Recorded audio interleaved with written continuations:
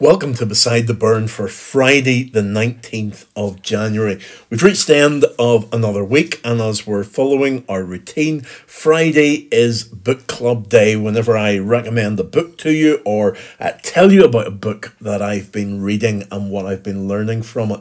And today I want to share with you a book by Andy Lamberton entitled Letters for Exiles. Andy, you may remember from a Christmas evening that we had at Seven Churches in Ballysally way back good 5 or 6 years ago. And Andy was the guest speaker that evening. He also does a lot of work with Exodus, based mainly in the northwest of the island, covering Donegal and Londonderry as well. And Andy does a lot of work with young people, and this book, Letters for Exiles, I suppose is primarily aimed at young people. But I have to say it has been encouraging me, it's been challenging me in my faith, and I would recommend it wholeheartedly to anyone who's listening to this today. Bearing in mind, it's written, I suppose, for older teenagers, but it really does have a lot to say to each one of us about how we are disciples of Jesus Christ in the world today.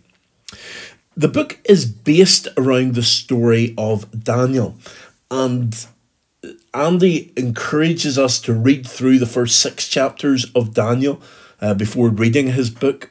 I've also linked below this on the church blog today 4 other videos for you to watch, just to give you a little bit of background. There are 2 by the Bible Project. One is about Daniel and just giving you an overview of the book and how it is structured.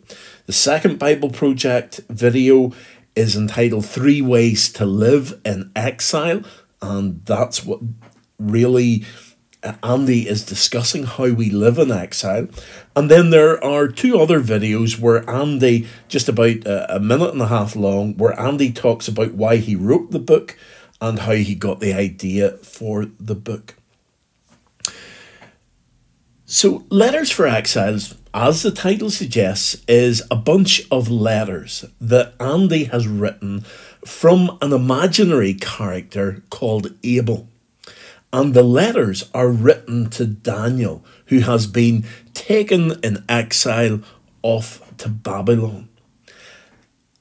And Andy, looking at Daniel and seeing how Daniel lived whenever he was in Babylon, thought to himself, there must have been somebody who encouraged Daniel in his faith whenever he was living in Israel. There must have been somebody who was a mentor to Daniel, who taught him the ways of following God, taught him how to be a disciple. And then whenever Daniel was taken into Babylon, Daniel was able to rely upon that teaching, and he was able to live himself, as it were. And Andy has taken the approach, I wonder if Daniel's mentor could possibly have written him letters to keep encouraging him in the faith, to keep pointing him in the right direction, as he's now living in a foreign land with foreign gods, but seeking to be faithful to the one true God of Israel. So these letters are there for us from this imaginary character, and they are written to Daniel, and as we read them, they're to encourage us, because the world that we're living in today is very much like Babylon. It's almost as if we have been taken from our promised land and we've been set down in this foreign land. The land that we used to live in was a Christian land. It was a land where God was revered and where God was honoured. And all of a sudden, over the last 10, 20 years, that land has been taken away from us.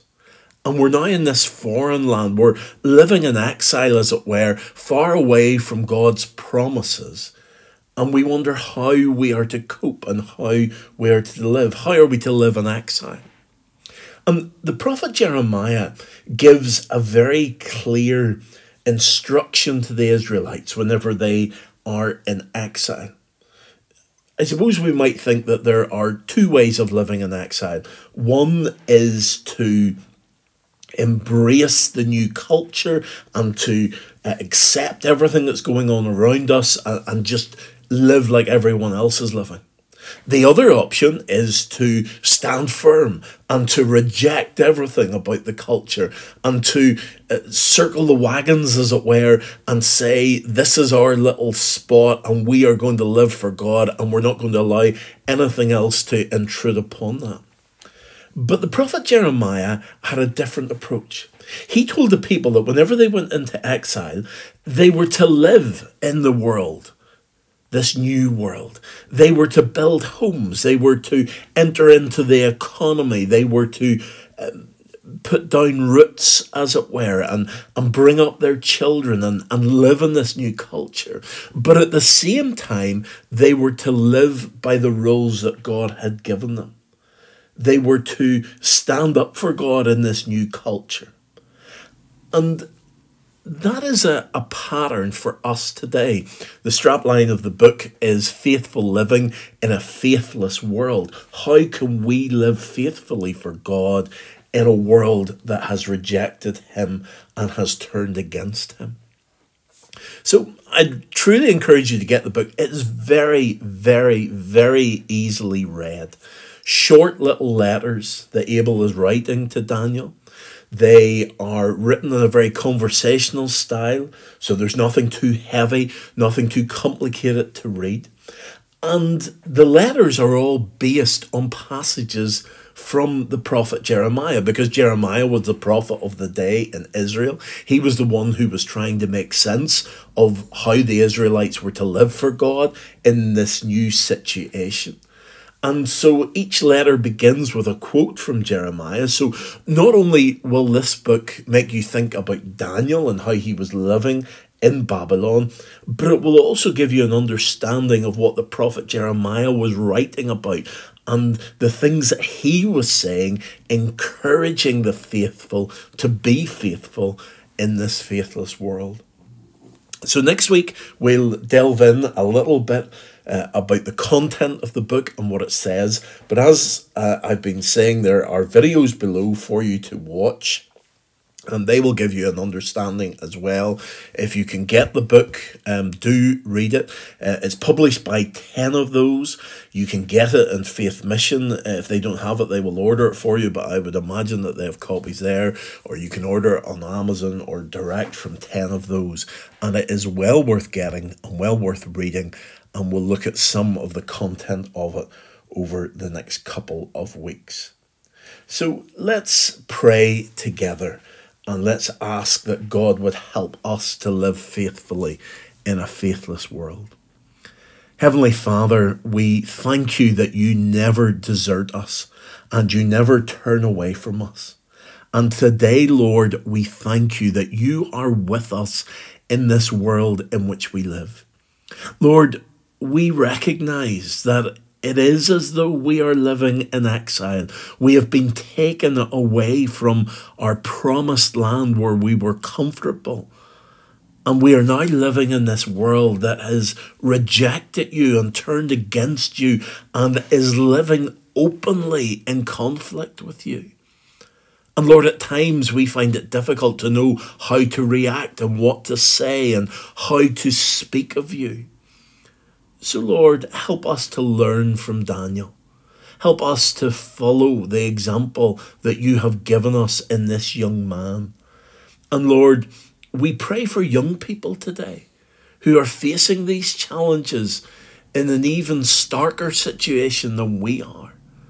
Pray, Lord, that this book by Andy might be used in a way to encourage young people. And maybe, Lord, we might find a young person in our family or in our friends, our neighbourhood, that we would be able to give this book to and encourage them as they seek to be your disciples. So, Lord, we ask all of this in Jesus' name. Amen.